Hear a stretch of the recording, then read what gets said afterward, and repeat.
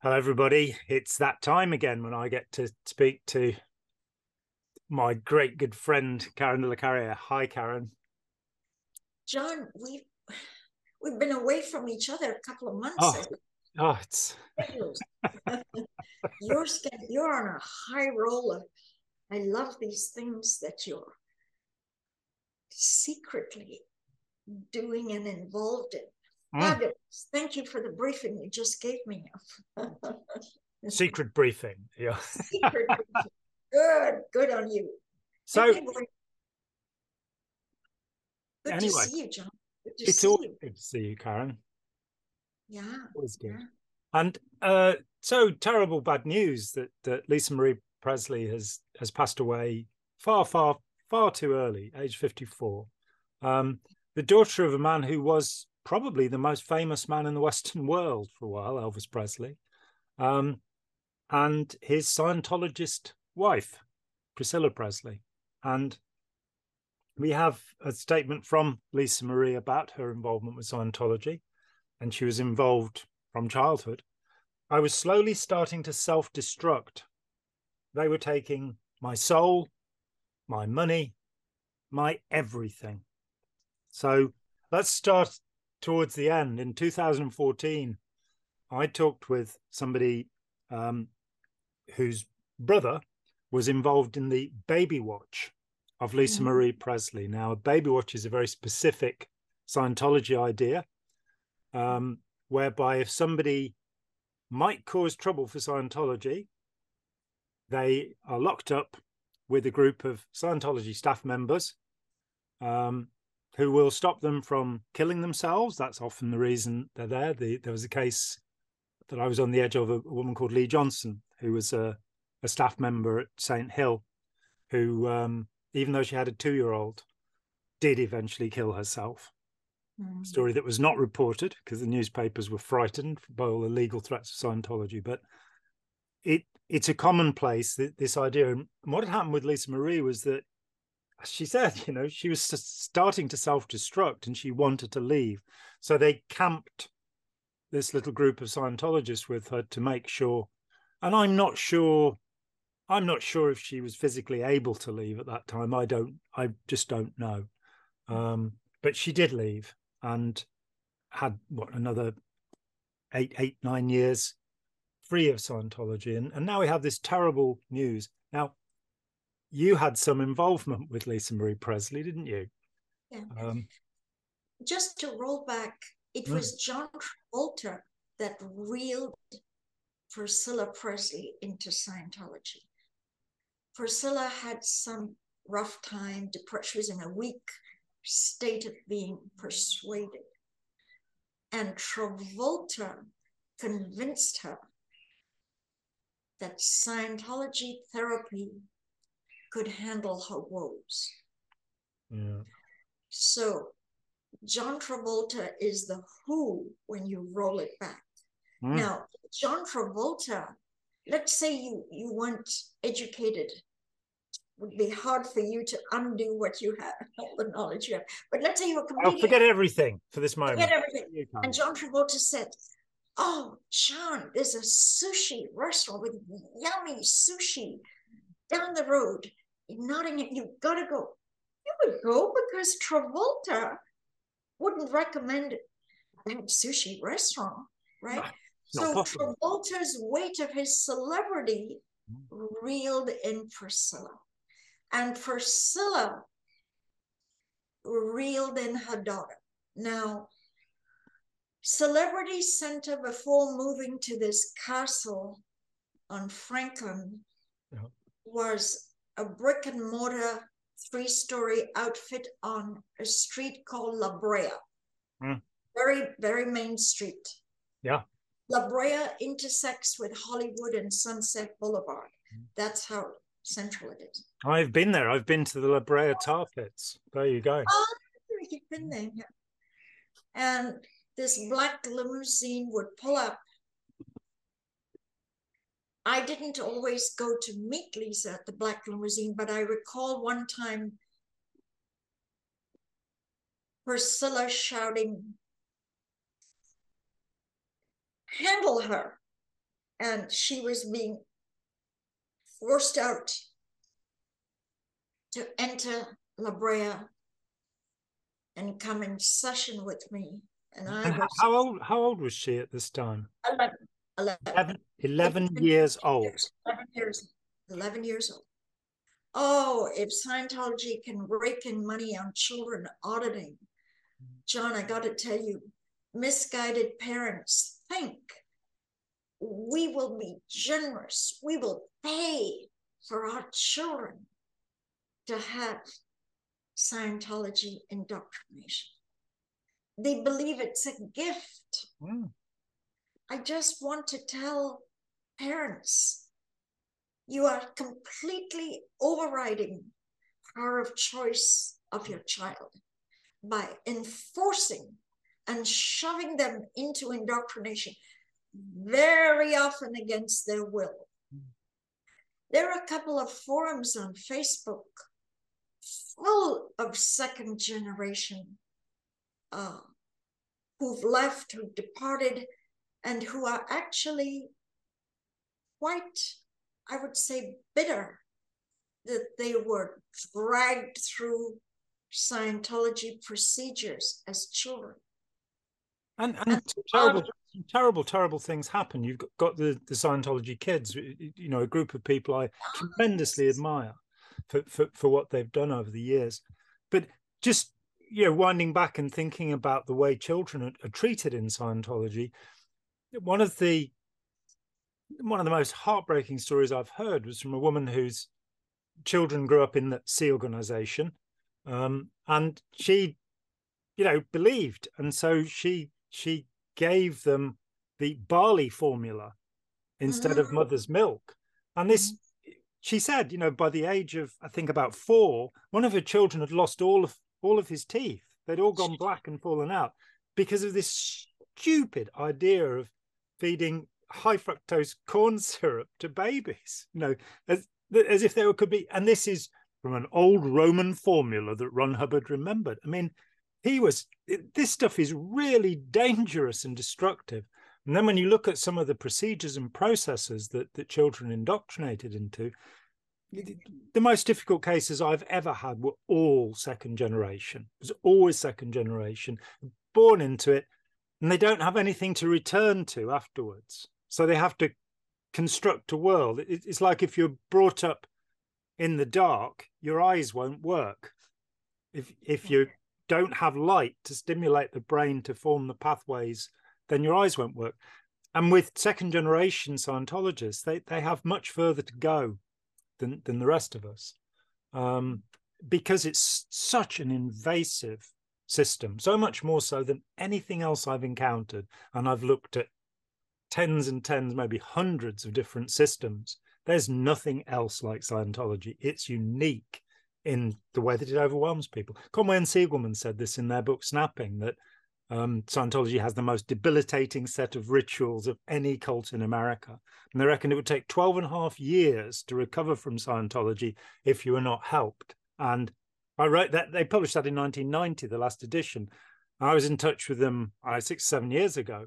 And I said, it was a guess, wasn't it? 12 and a half years. The reality is that most people will never recover. If you don't actually go and talk with them and help them through the implanting of Scientology, they'll continue to believe many of these absurdities and go on to harm themselves in life and others by trying to enforce these ideas on people, which are, you know, L. Ron Hubbard taking a handful of amphetamines and barbiturates and remembering a past life in a dull body on another planet for 6 trillion years or something. It is absolute nonsense.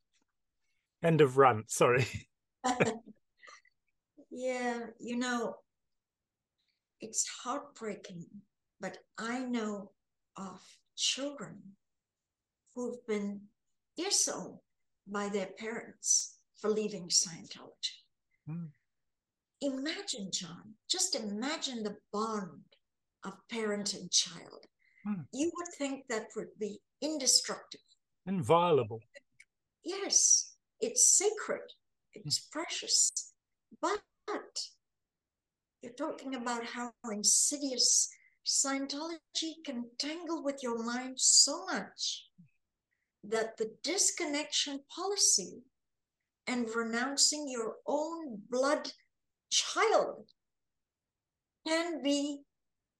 Scientology is a love only me cult, or love me first cult. First, I am first in line. Family, spouse, and all that are lower down the food chain. And people will love the cult more desperately and more fervently and more loyally than their own child. Can you elaborate on that? Can you just shake your head in disbelief? The horror, it's a horror because what we have is a situation where parents who are willing to do that, the first thing I have to say is they haven't become adults. They haven't become grown up.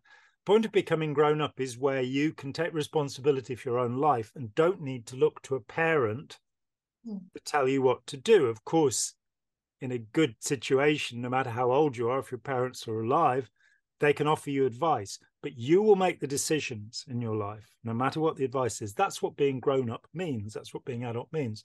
So in Scientology and in other authoritarian groups, the cult leader becomes a pseudo parent, a pretend parent.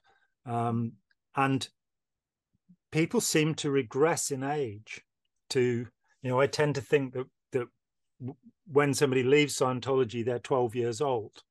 That'd be about, because so many decisions have been taken away from them that they should have had as adults. And they're on the edge of adolescent rebellion. They've been put down to that place. And you'll often see them go through, they'll leave the cult and smoke dope or, do whatever it was they do, and when somebody who's like 50 years old has decided they're going to grow their hair and, wear sandals. So to take that thought and say, well, this person has now said, Ron Hubbard or David Miscavige, worse yet, is my parent. Scientology is my parent. They can then reject their own children. I have 4 children. My perspective is that I have no choice but to offer them unconditional love and support. So whenever I hear one of these stories, the Jehovah's Witnesses, I was in St. Petersburg and a guy who was helping me was 35 years old, and he said his parents wouldn't talk to him. And it just stops me, that thought. You understand kids not talking to their parents, that's going to happen. But parents not talking to their kids, that is childish. It's irresponsible in the extreme. But it's cult doctrine. Yeah. They're not just, they are obeying. The cult says continuous adherence to a suppressive person or group makes you a suppressive person. This is Scientology nomenclature. I've said this before, I'll say it again. The pretense when you enter Scientology, the pretense, the lie, is man is basically good. And that's really, I think it's in the,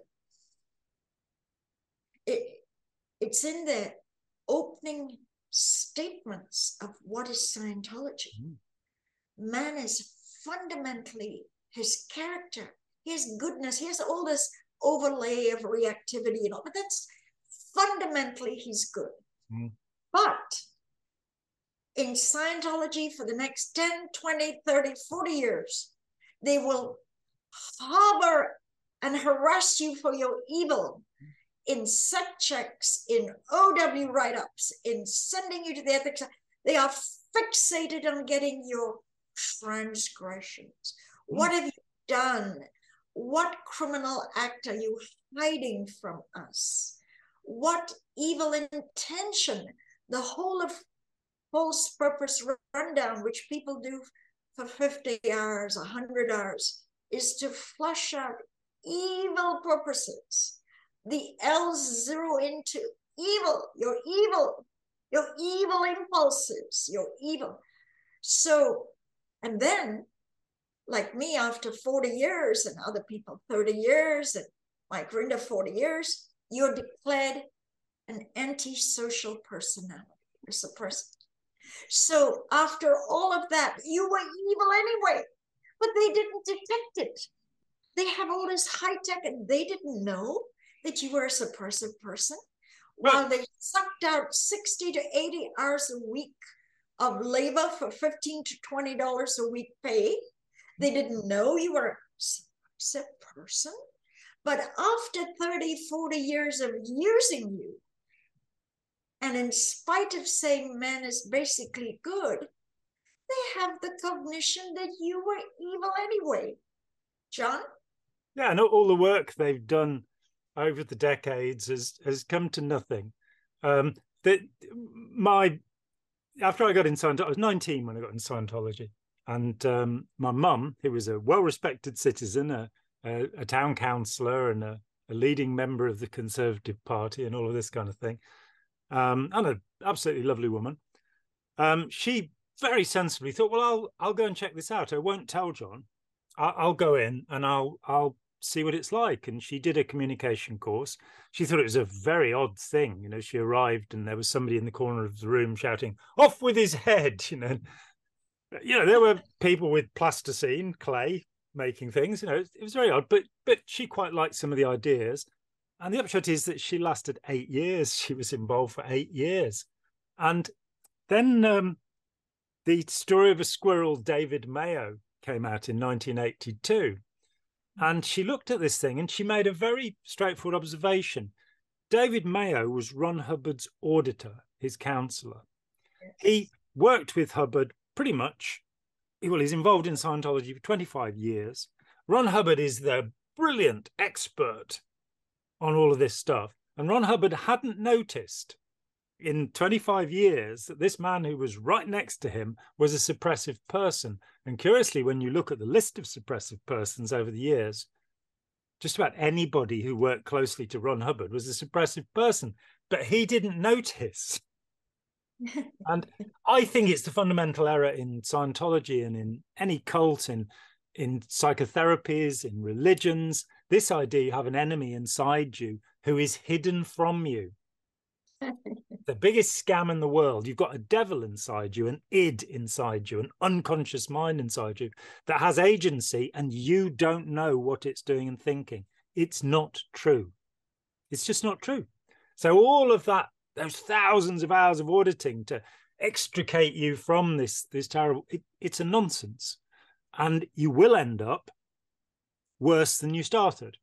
You'll end up with less, this idea that Scientology leads to self-determinism, and then you get the code of the Sea Org member that you're going to follow and uphold command intention. And people say, oh, that's pan-determinism, John. It's like, no, that's other determinism. That's Ron determinism. The whole idea of Scientology that you'll be completely self-determined when you do exactly what Ron Hubbard says.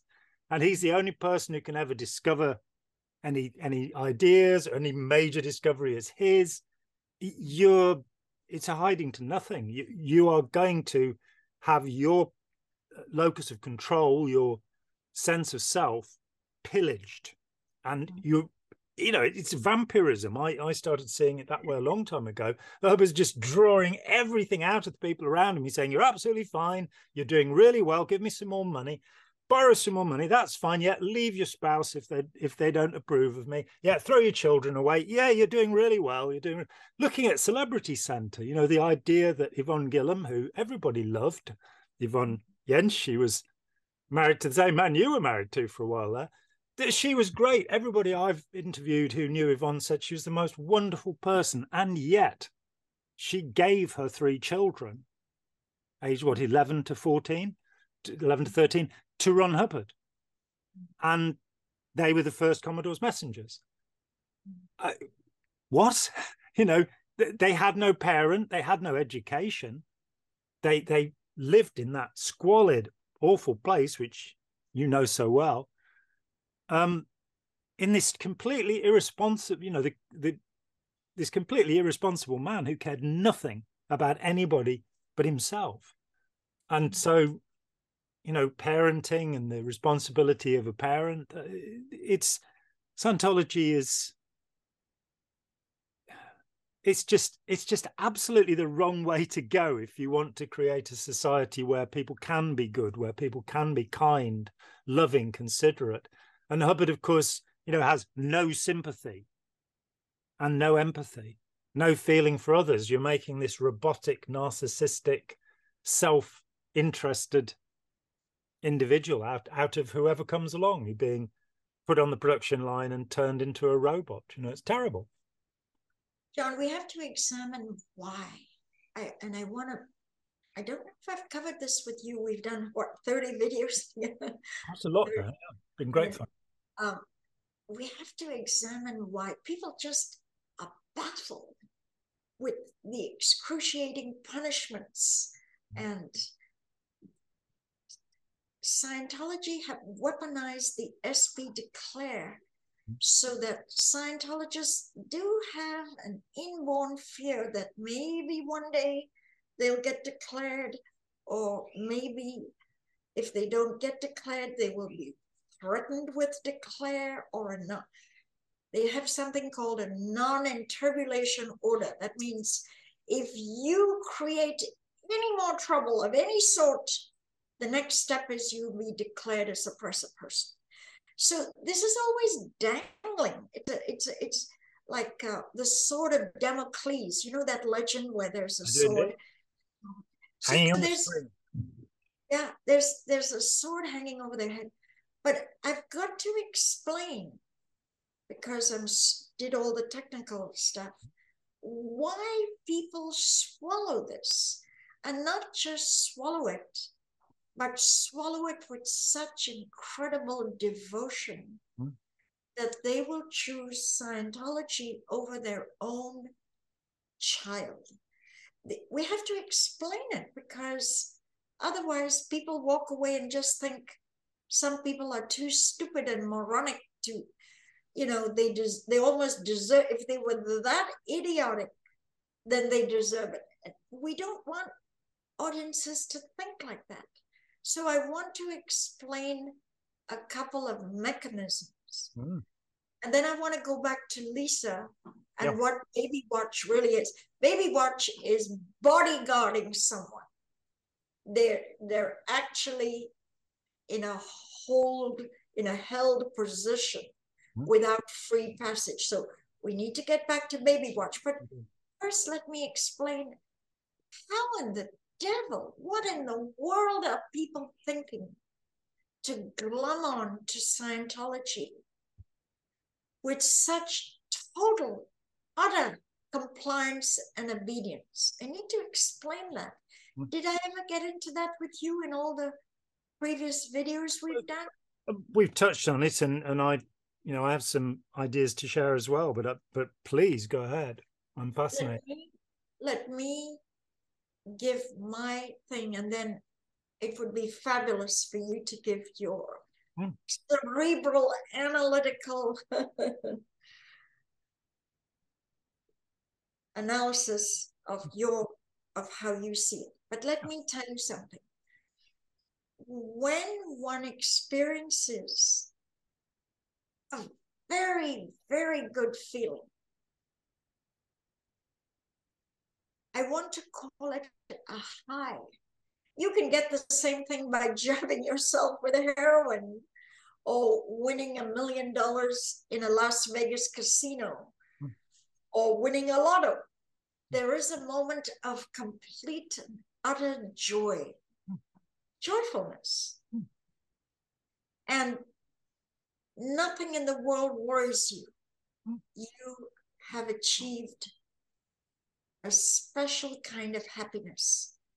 In the lower levels of Scientology offers something a little bit unique. You're in the bubble. You're in a room, very quiet, very private, and there's a counselor whose entire attention is on you. The sun rises and sets with you and what you say. You are the most important person in the world to this trained counselor. Well, so it appears. 200 people will read have access. In the Laura de Crescenzo law, they admitted that 200 people have free access to every word you said. Yeah. Plus, what you're not realizing is you're on camera. Mm.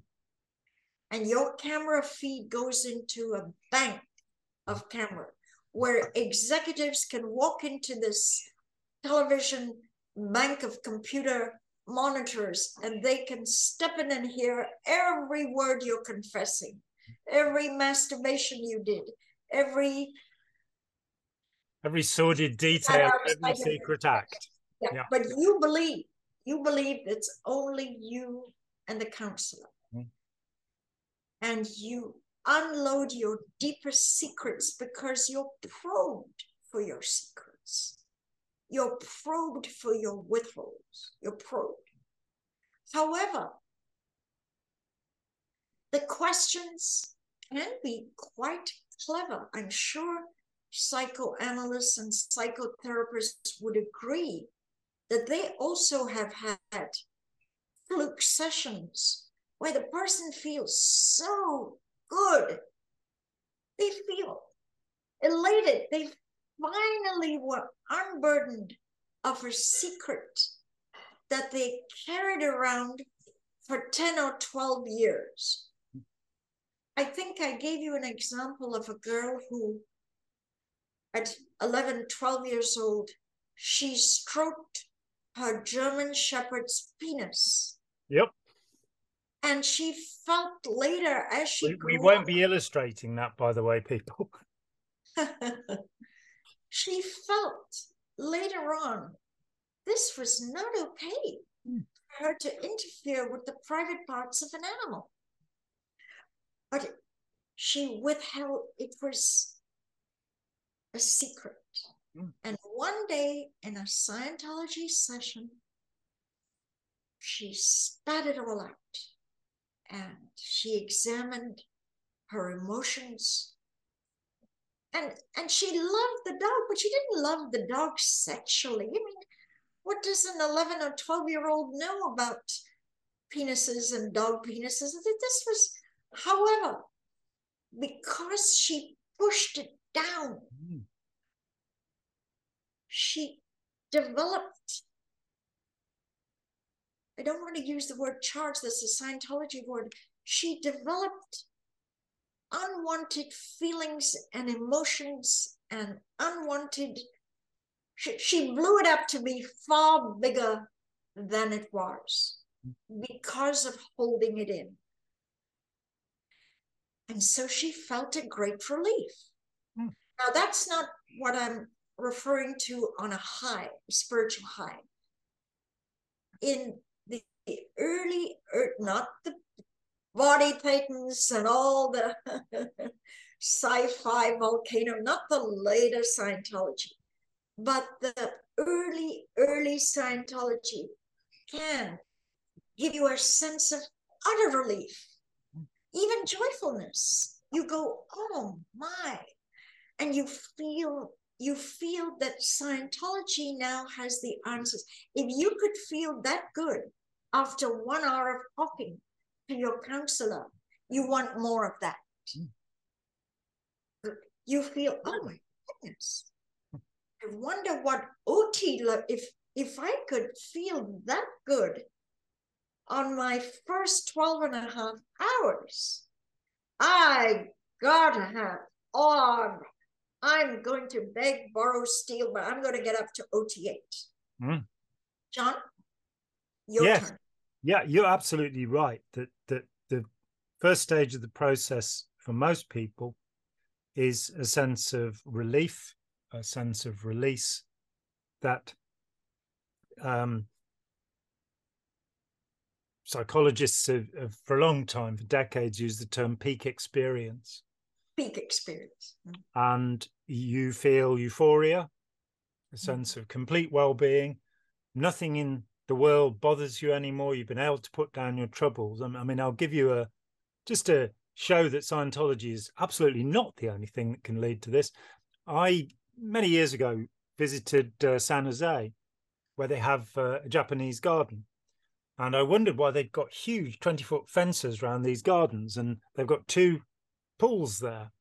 And the fish, the koi carp in these pools were donated in the 1930s. So by the time I saw them, they were at least 50 years old, and they were quite big. And they've got every variety, the moon carp, the black ones with the gold, stripy ones, orange ones. And the whole world just fell away. I'm looking at these beautiful, beautiful creatures, and nothing else existed. Now, that's a peak experience. We have them naturally in life. I used to have them, probably 3 or 4 times a week by the time I arrived at Scientology, because I was 19, I was an adolescent, and you're at the point, in fact, in your teens where emotionally you are most sensitive. You won't probably have such strong experiences again, which is why some people think their childhood is the best time. You also won't, of course, have the negative experiences that come with such emotions. But so you have a peak experience, what our friend Yuval Laor would describe as awe. You have an awe experience. Something is, wow, that's great. And it's actually incredibly easy to bring these experiences about, because there are little tricks involved, which Ron Hubbard, I fear to say, had discovered.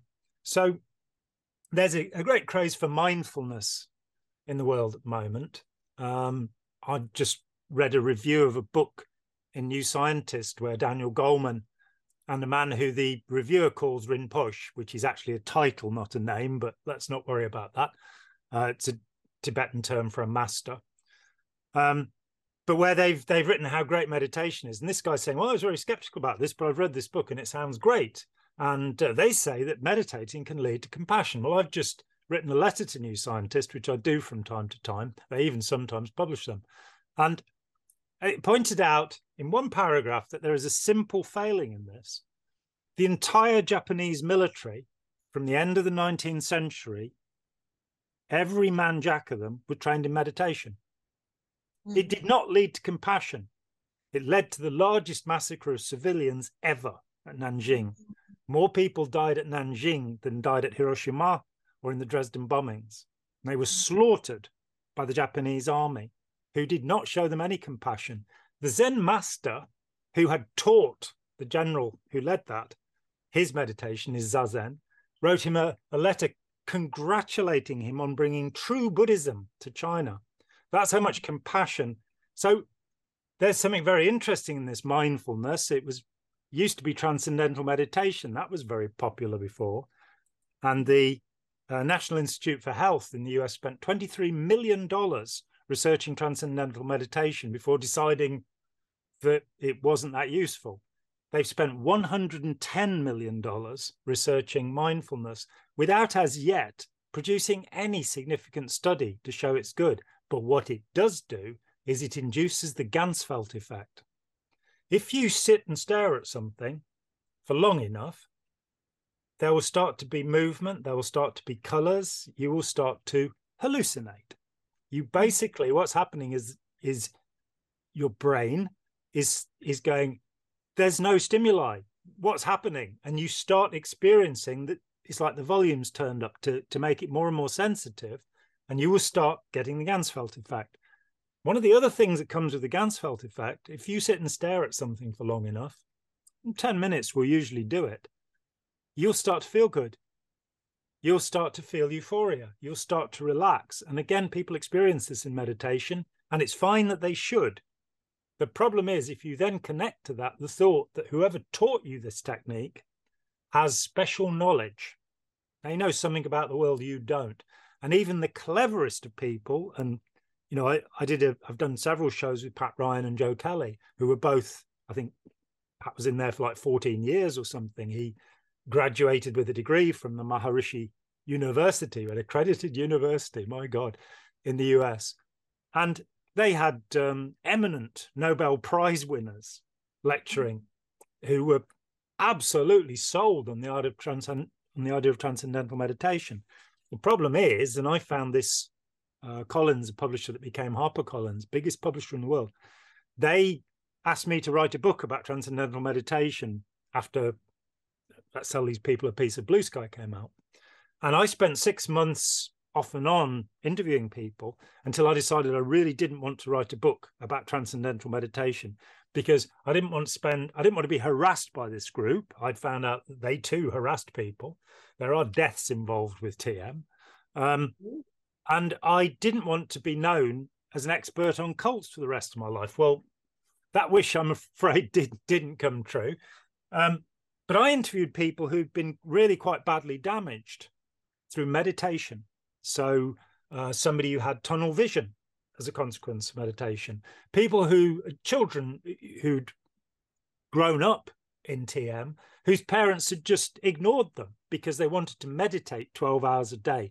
Now, this is where we cross over, that if you stimulate those positive feelings in somebody, that feeling of euphoria, which of course marks the end of a Scientology session, because it's called very good indicators. The person is going, yeah, wow, I feel great. Now, what we know about that is that your critical faculties collapse when you are either manic, hypomanic, too happy, or too sad. We don't reason well when our emotions are stirred up. And so that's the perfect point to say, would you like to give us some money for the next course? And in Scientology, there's always the carrot dangled in front. I realized quite early on, I was doing the so-called academy levels, and I was on the first class 0 course. And I realized that people want to get through this check sheet to get to the next one. They want to finish this course because the next one. So I've said this before, when I did OT3, I went in having a tested OT3 and everything's great. And the guy who'd regged me, the guy who'd sold me on this, I went to him and said, he was in a bit bizarre position because he'd been the TechSec, the technical secretary UK, before he realized that if you want any money at all and you work on staff, you have to be a registrar because you'll get a commission when you sell things. Everybody else is starving. Your registrars can afford to have a car, to not have to roll cigarettes, incredible thing. And so he'd had this cognition, this realization. And so it was a strange position. He'd been running all of the auditing, and now he was doing this. And I went to him and said, I don't really feel any tremendous benefit from doing this. And I thought, retread, have to pay for it again, do it all again. That's what I thought would happen. And he just looked at me and said, a lot of people find that. Now imagine that. A lot of people find that OT3 doesn't work. That's a wild thing to say. You need OT4. So I did OT4, where they deal with the little indwelling demons that have got drug problems. As Tony Ortega says, why we should be paying for their drug problems, I don't know. But that's what you're doing. And I did OT4, and then I went in and said, I don't really feel any tremendous benefit from OT4. And this guy looked at me and said, a lot of people find that. So it's like, a lot of people find that OT3 doesn't work and OT4 doesn't work. You need OT5. So I signed up for OT5 and did 25 hours of that, which was, and I had the top guy in the UK, Richard Rees, Bill Clinton's mate at Oxford, the guy, Clinton thought Scientology was okay because he liked Richard Rees. I mean, that's not a very rational way to come to a decision, It's like doing Scientology because you met John Travolta. It's, we both know Spanky Taylor, so we know that John Travolta is not the cleverest pencil in the on the roof, or whichever analogy you want to use. He is not a deep philosophical thinker. Let's be polite about it. But people will join up because Tom Cruise or John Travolta or somebody who's been successful in the acting, who's a celebrity, is saying this is a great thing. Well, so there's a word in Greek which is coming to English, and the word is ecstasis. And we have the word ecstasy from this. And it literally means standing beside yourself, standing outside of yourself, which of course Scientology is totally. That's all you're meant to be achieving. You're meant to be able to escape your body. For me, in recovering from Scientology, being willing to accept that having a body is an absolutely wonderful thing was one of the things that I had to come to go, this is great. I've got this thing that I can sense, and not despising the body, not hating the physical body and thinking, I'm a Thetan, I'm a this sort of thing that's above the world. But you induce this state of awe, this state of euphoria where the critical faculties are collapsing, and people will then attach and go, well, yeah, what else have you got? And auditing, so much of it is about simply inducing those experiences so that people then start becoming dependent, and you get auditing junkies that at the next level, the next level, the next level. I've told this story a few times.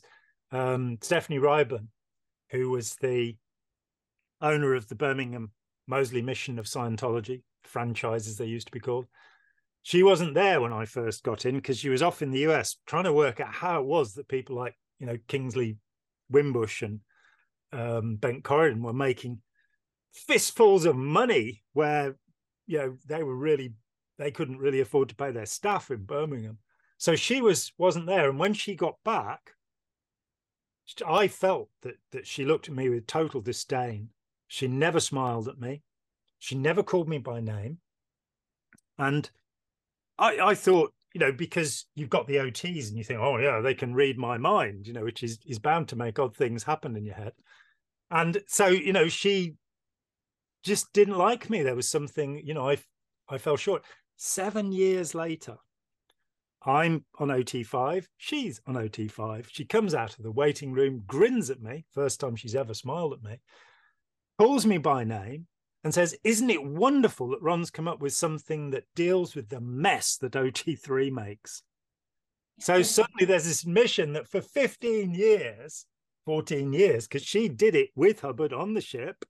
She did the Class 8 course and OT3. She's saying it messed her up. And I've met so many people. And you can't say that. You can't go around saying, actually, this bit was awful, because you've got to keep this pretense up that it's a great and wonderful thing. And that starts bringing in all sorts of social mechanisms, our obedience to authority, our groupthink, the wanting to be part of the group. When I was on OT3 or I think just finished it and was kind of going, oh, I'm not sure about this. A friend of mine came up from Birmingham and he was starting the OT levels. And he was like, John, you can tell me now I'm on the OT levels. What fantastic things can you do? And you don't want to say, well, I can still tie my own shoelaces, but that's about the extent of my supernormal abilities.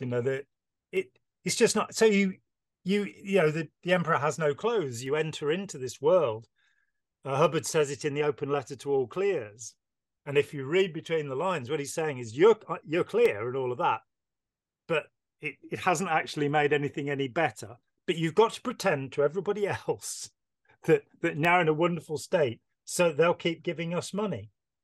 And it's a terrible, terrible position to be in. That will then develop. So there are all sorts of mechanisms working in this. One of them is the consistency principle, which, and anybody watching this, read Robert Cialdini's book Influence.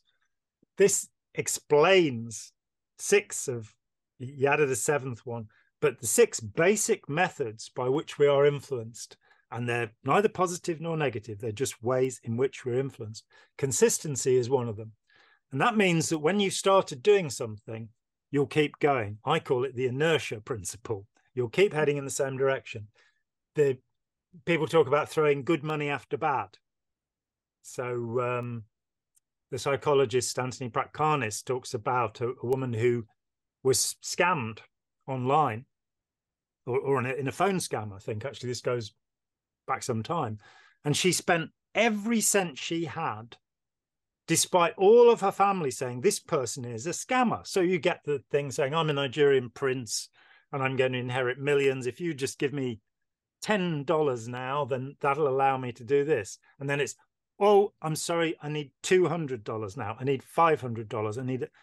And once you start heading in a direction, you'll keep going in that way.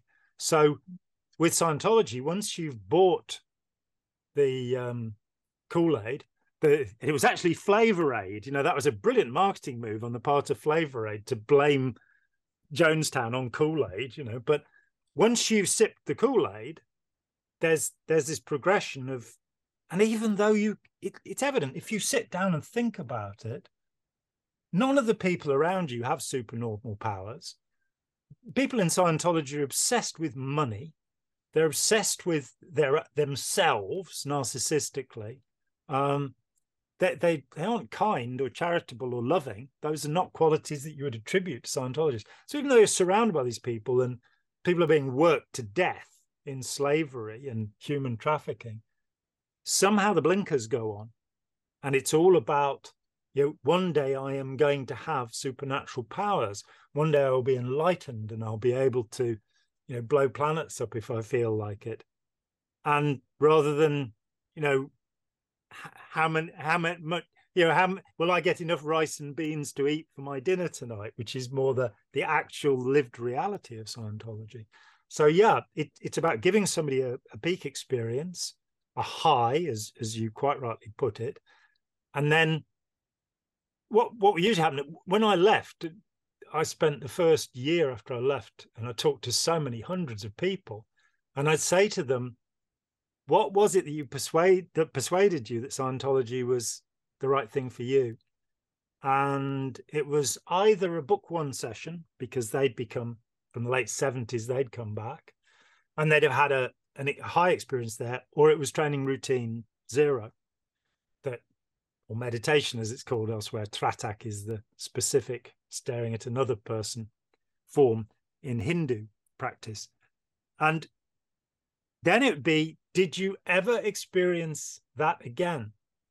And none of the people I talked to, I'm sure there are people who did, but it was like when you talk to people about drug experiences, the first time they used LSD or whatever it is, it was fantastic.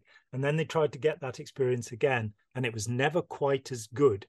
And in Scientology, and even then, what is the use of getting high? Well, let me jump in here. Now, yeah. I have a couple of things to say. First of all, the peak experience is only transitory. And there's a crash and burn that inevitably follows that joyful happiness. You live on planet Earth, you have bills to pay, you have conflicts, you have neighbors that worry you, you have business partners that rip you off, blah, blah, blah. You're not some isolated living in a cocoon without external influences. So no matter how happy, that peak experience is very limited in time. But I will argue with you, John, when you say, and I do get your concept that once you have the inertia concept, once you're in, you just continue. No, Scientology will force you to leave with its diabolical, punitive. It'll smash sooner or later. You will get a horrible Scientology ethics experience. And after that, you drift off. You don't stay there. I mean, the amount of people that just depart and leave is more than what they're bringing in, which is why their total quantity of practicing Scientologists has gone down, down, down. They can't recruit enough because they harm those already in, forcing them to drift away. And the inertia does not then, you're right in a way, John, there is a percentage that are so radicalized and diehard. They're in for the duration, and sadly, they will die believing in it all. But Scientology hammers to pulp so many and is so hideous in their conduct that they cannibalize their own.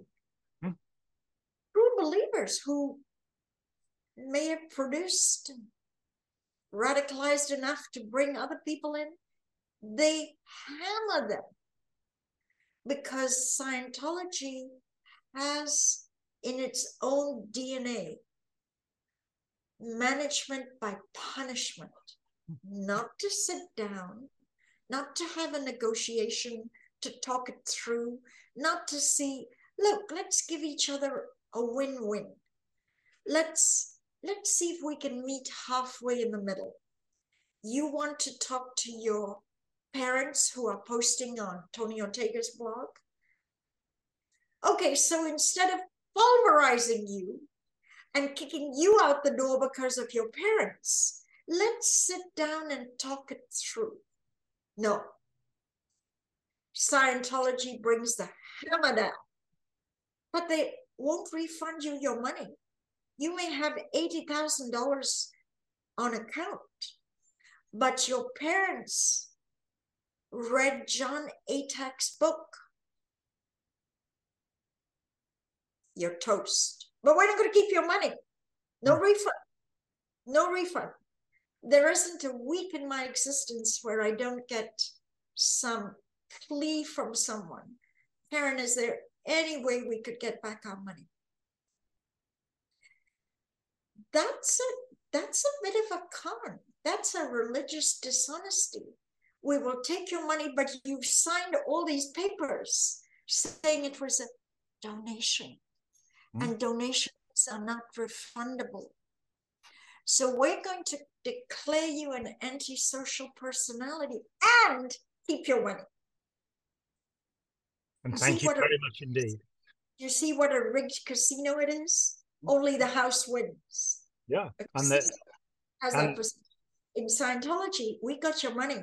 Screw you. We can kick you out the door, or we can do this, that, but you're not getting your money back. Your money is gone with the wind.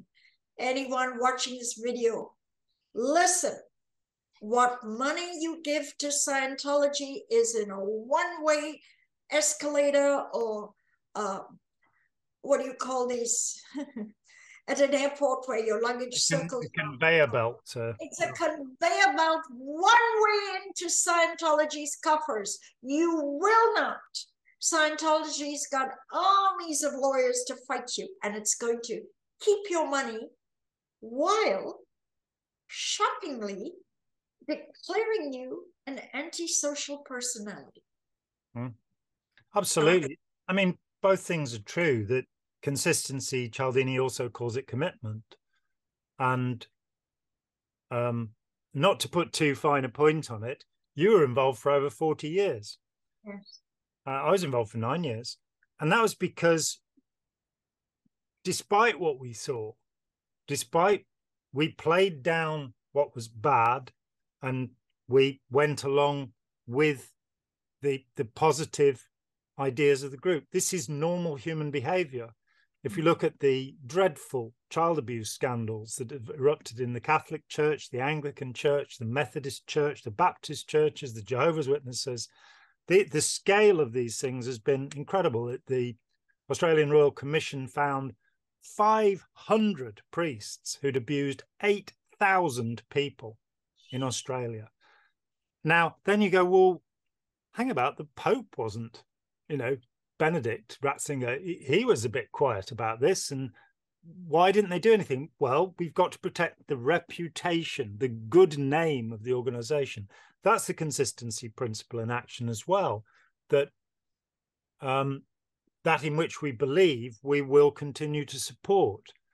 If I'd had any sense, and I don't, it's well known to all who know me, I would have walked out of Scientology probably on the first day, because when I went in, and I wasn't recruited, I read the first half of Science of Survival, went, this sounds great, asked a few questions of people who didn't know the answer and should have gone and found it for me.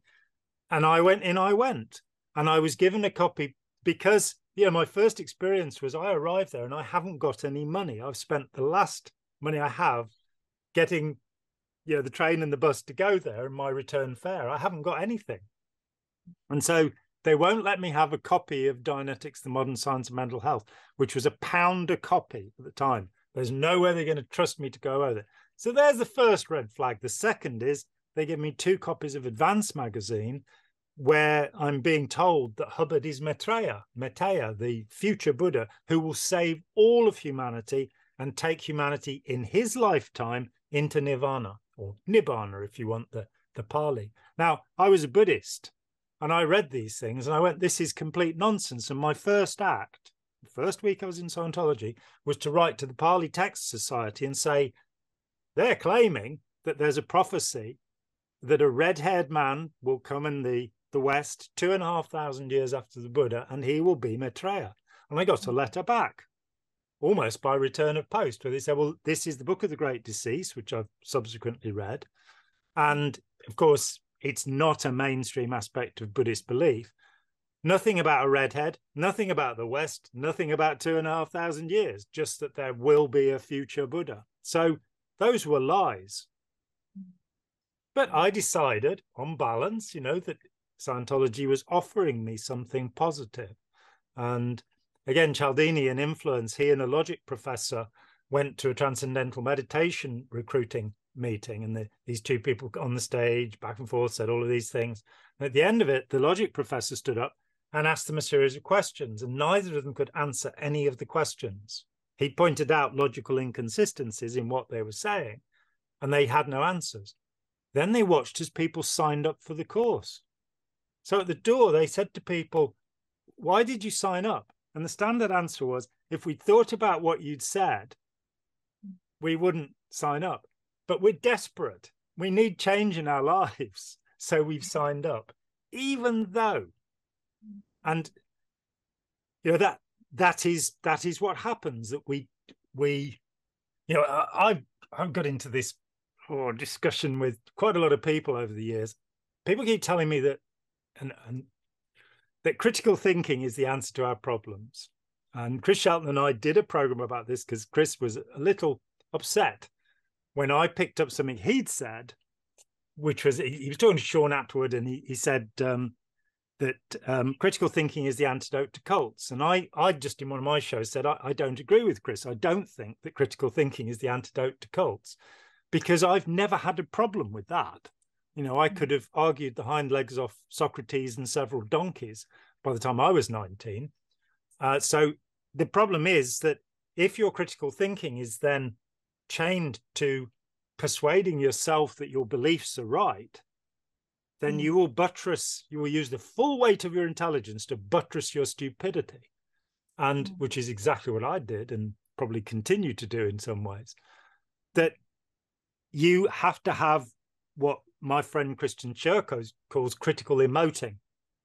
That you have to understand what you're feeling and why you're feeling it, and how it is that you have this profound belief, this sense of absolute certainty that one day you'll be an operating thetan and you'll do these things. It's a scam. And what's being played with in the recruiting process are your emotions, and getting you to have that feelings of knowing, feelings of certainty. You're absolutely sure that what this man is saying is true. When Mike Rinder said to me, he said, let's do a show about Ron Hubbard's book, History of Man. And so we got to do the show, the day of the show, and I said, I read it. I haven't read a Scientology book for 40 years, Mike. And he said, you read it? It's like, I said, yeah, it is the most preposterous nonsense I've ever read in my life. It is completely inconsistent with itself. The new editions have been corrected. The original edition starts, this is a cold-blooded and factual account of your last 60 trillion years. Now, having researched a history of Scientology, which, takes us through the 20th century, perhaps, that took me 6 years. How did he manage in 2 weeks to research 60 million years? Incredible. Well, the answer is by taking a huge amount of amphetamines. But then later in the book, it's 73 trillion years. And then it goes to 76 trillion years. Now, Miscavige has corrected it, so it says so. And and the importance of date location in Scientology, if you don't have the exact date, it's 60 trillion, it's 73 trillion. Trillions of years. We live in a galaxy that hasn't been here. It's only been here for 14 billion years. So he's throwing around tens of trillions of years. That's how accurate it is. And we evolved from clams, the grim weeper, the boo-hoo, the Piltdown man. It's just oh no, how was I ever involved in this thing? How embarrassing, how shameful to have, and I remember reading that book and thinking it was nonsense when I was a Scientologist, but it didn't matter because it wasn't on a course. I wasn't having to get people to remember the being grim weepers, so the amount of that we downplay the value of the evidence that contradicts what we want to believe. And that takes us to cognitive dissonance. Leon Festinger's idea that if somebody challenges your belief, the better their evidence against your belief, the more you will believe. And curiously, the person he proved this with was a Scientologist, and had her own live-in Scientology auditor while channeling an entity, Santananda or something, from another planet. And they were going to come and pick him up and take him off on the mothership. And Festinger said, when those who go to the mountain to meet the mothership will continue to believe. When the mothership doesn't turn up, they'll continue to believe. And they did. So that's our tendency. Your needle's floating, I can tell from here. John, I want to summarize. That was hilarious. I want to summarize. We've gone over an hour. I like to keep it. Yeah, keep it short. Yeah. Donate us 1 hour of time. There are three important lessons here. 3 important lessons that I want to just. Never give a Scientologist any money. Money. It's a conveyor belt. Now, some people do get it when they go to Graham Berry, or they go to Tony, like so there are tactics where you can win, but believe me, it's in clampdown. The money thing is. The second is, if you get a win and say, oh, this is not, I get a win, and I was great. Believe me, you will crash and burn. That win is temporary at best. Yeah. You're lucky if it lasts 2-3 days, maybe even 2-3 hours. That's really interesting, because my thought is it does tend to last 3 days. And curiously, if you look at faith healers like Benny Hinn, people get out of the wheelchair and they can manage about 3 days. And then they have all the pain of having walked around when their body was not fit to do it. Adrenaline can only keep you going for a certain time. But yeah, you get the adrenaline opioid response, and it may last 3 days, and then you'll be, it's a roller coaster. You are now a potential trouble source. You're just again and again, as happened to Hubbard, quite evidently, when you read, he keeps saying, now I've found out how to do it. No, scratch that. Now I've found out how to do it. No, scratch that. Now I found out how to do it. Every 6 months from 1950 onwards, he cancelled Dianetics. In 1951, in Science of Survival, he says, don't do this, it's hypnosis.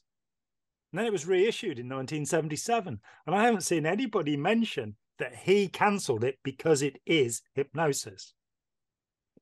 But sorry, that's your second. Yep. Yeah, got it. That was.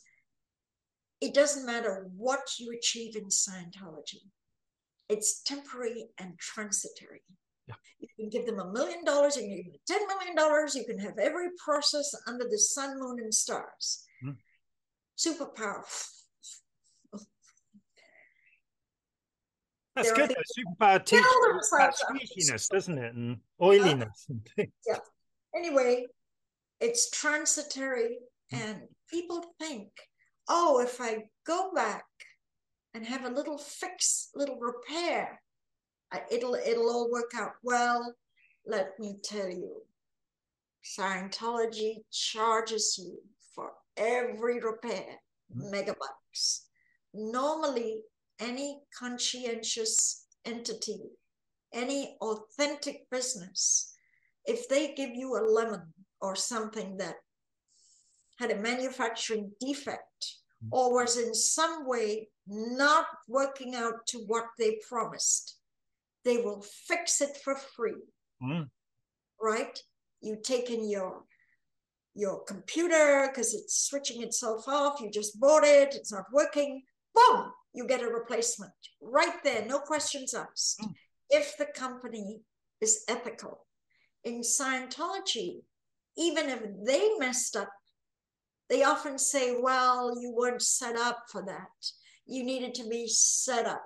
Or worse, they've got all kinds of labels for you. Mm. You're PTS, you're a rock slammer, you're a no case gain, you're a degraded being. You are overcharged. You have an SPBTO cluster. You not only have a troublesome BT, you have a PTS BTO cluster flooding your mind to make you PTS, or you have an SPBT or an SP, whatever it is, you got the why that you didn't maintain gain is you. So those are the lessons. Don't think if you had a Scientology win, you will go bankrupt as much as anybody else who didn't have superpower and 3Ls and OT8. Your wife will divorce you just as much as if you didn't go up to OT8 with 3Ls and superpower. Your heart attacks will occur just as much as if you never went to OT8 with 3Ls. So the one thing that you don't have now is money in the bank. Or friends. Or a job. Or a life. And let me underline something here for anybody who's watching who doesn't know this. Karen knows what she's talking about. Karen is one of only 8 people in the known universe who's trained to the highest level of Scientology, and she spent decades, trying to help people using this material. So when she says this is what happens, this is the voice of a tremendous amount of experience. This is really worth listening to. That, just don't try this at home. What can we say? Don't get into Scientology. And the end of Scientology, of course, is this brilliant course, which Hubbard very carefully didn't release while he was alive. The only person who, I think, did the original OT8 course, the highest level on the bridge to this day, was Otto Rose. And I'm not sure he did the same course that they've released, but they threw him out as well. It's like, because he was a suppressive person, Hubbard found suddenly after many years of working with him. So about 8 years of working with Otto. But on OT8, we are now told that basically you've got to undo what you've done in Scientology. So the end phenomenon of Scientology, there is a brilliant story that Hubbard retells, and it's a story by Lord Dunsany, who was a 19th century story writer, who was a lord, apparently, and very nice for him. And this story, and I remember reading this, it's from a lecture, but it was in Advance magazine, and it's like, so there's a prophecy that this monastery will fall after 1,000 years, and the day has come when it's going to fall. And this guy wanders up from the village, and normally there'd be guards on the gate. It's a monastery. I don't know why there'd be guards on the gate, but apparently this is the way the story was. I didn't write the story. So this guy goes there, and the guards are just sitting there going, oh, it's the day the monastery is going to fall. And he walks past some shaggy dog story, room by room by room by room. And eventually he gets to the Holy of Holies. This is where the secret, the power that has been generated by this monastery has come from. That here in the Holy of Holies is, the magic. And he pulls the veil aside on an empty room. And I remember wondering as a Scientologist, is he trying to tell me something? And I think he was, that it's all hype. It's all blown up. Ask for evidence. If Scientology can, I did this for years, go on stage, giving a talk, put a little bit of tinfoil on the table and say, any Scientology OTs are floating around in the environment here, watching me, which they doubtless are, because I'm the most dangerous enemy in, outside of the United States. So just move this bit of tinfoil 1 inch and I will believe. Hasn't happened yet. Ask for a demonstration, ask for proof, ask for evidence, because this is, after all, the modern science of mental health, isn't it? It's a science. So there'll be evidence, there'll be proof. There is no proof. There are people, and we've talked about this before, that when we criticize Scientology, people say, but didn't you have wins? And it's like, yeah, when I eat a good dinner, I feel good. What do you mean by win? When I realize something, I feel good. In Scientology, I felt elated many times at the end of processes. I got really high on Scientology, but cocaine would have been a lot cheaper and a lot less dangerous. Well, I'm not advocating that because I'm not a fan of that either. But that whole business of getting high, that's all there is in the end. The governing policy of Scientology, as written by L. Ron Hubbard in a policy letter called Governing Policy, is make money, make more money, make even more money, make others produce so as to make even more money. That is the policy of the religion of Scientology, make money. And I personally don't think that's ethically sound. I think make friends would be a much better idea. We always deliver what we promise is another thing that's the senior policy of Scientology. And they don't deliver any of the things they promise. I wanted to say on the point about suppressives, this terror that Scientologists have of the suppressive person. And so I was shortly after I had left, and I was in a supermarket where my former landlady, who was an OT4, was, and I turned to realize she was standing, just a few feet away from me. She was not a slight lady. She was quite large. She lifted into the air. She jumped. The shock was so intense at realizing that she was that close to a suppressive person, and she ran.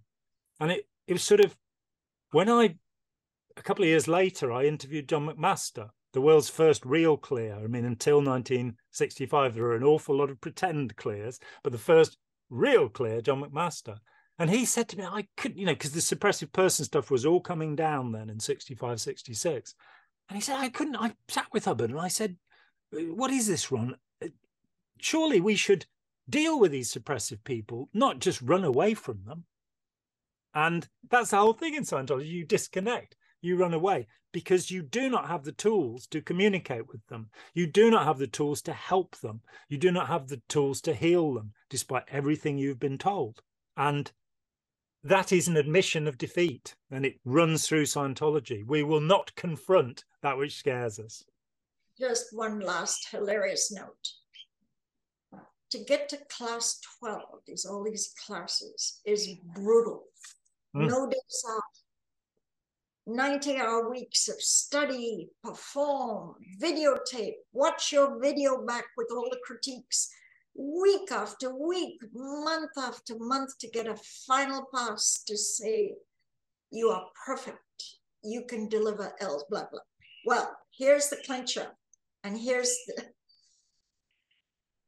Pierre APA did, an ex-Scientologist who was delivering in the field, did a compilation of all the first 56 original class 12s. Now, when John said only 8, he meant class 12 case supervisors, of which there have only ever been case supervisors. But the auditors, he compiled a list of 56. Guess what? 50 of the 56 were declared suppressive persons.